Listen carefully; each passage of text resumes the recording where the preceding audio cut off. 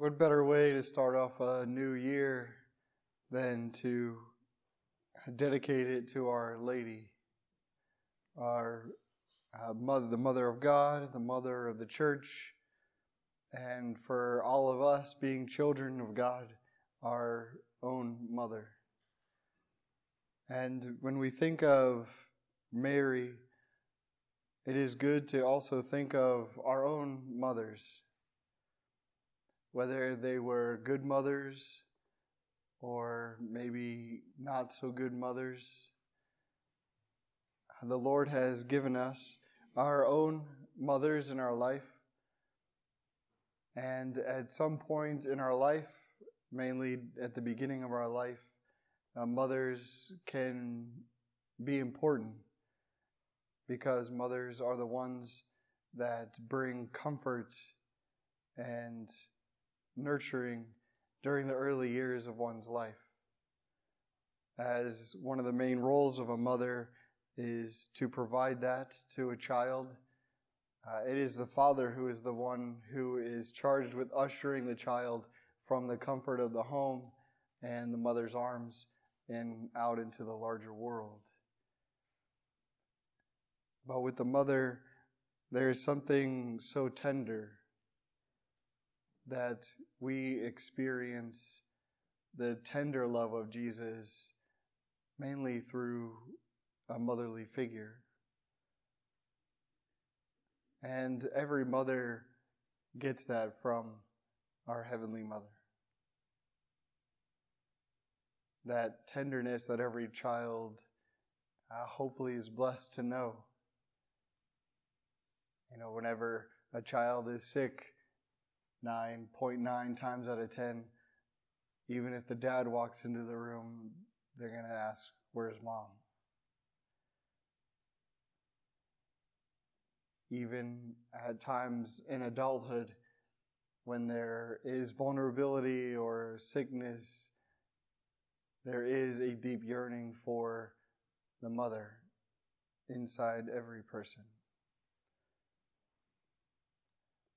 And what is really tenderly amazing about mothers is we can see it here in the Gospels today, where it says, "And Mary kept all these things, reflecting on them in her heart."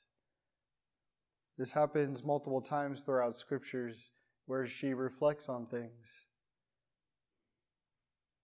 When she receives this message from the shepherds, when she is visited by the angel Gabriel, and when she finds Jesus in the temple after losing him for a few days.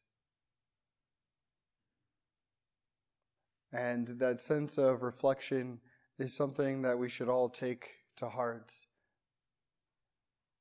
Because as she is not just the mother of Jesus, mother of God, but because we are adopted sons and daughters, she is also our mother. And so as she reflects on these things in her heart that are given to her, that make her more knowledgeable and more deeper connected to Jesus Christ, so it is something to ponder today, the fact that the way that we live our life and the choices that we make, what we say to her in our prayers, when we ask for her intercession, she takes what we desire in our own heart, what we yearn for, what we ask for, and she gives it that same energy of pondering in her very heart, her immaculate heart. And that is something to truly sit with today. Because how many of us have ever thought of the fact that our prayers, our thoughts, what we have asked for, that its destination has been the Immaculate Heart of Mary? How many of us have spent time in prayer thinking about what it would be like to rest in her arms? How many of us would like to start each and every day going back to the early years of infancy and just rest in our own mother's arms again? I'm pretty sure there will be plenty of days this year where we will yearn for that.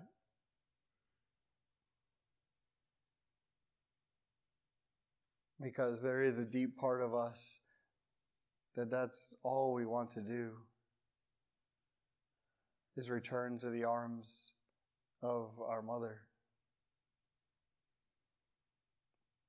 Which is why even in adulthood, there is a part of us during times of vulnerability, we ask for our mother. Now, for many, our mothers have returned to their place that God has prepared for them. But there is always a place for us with Mary. Always. Her arms are always open, and her embrace is always warm and tender. And that is where Jesus gets his tenderness from her. And so as she kept all these things in her heart, let us today, and hopefully each day this year, keep the things that God shares with us and the things that we share with God in our own prayer life. Let us keep it in our own heart. And when we do so, our heart is joined to the very heart of our Blessed Mother, and we grow ever deeper into the depths of the Sacred Heart of Jesus.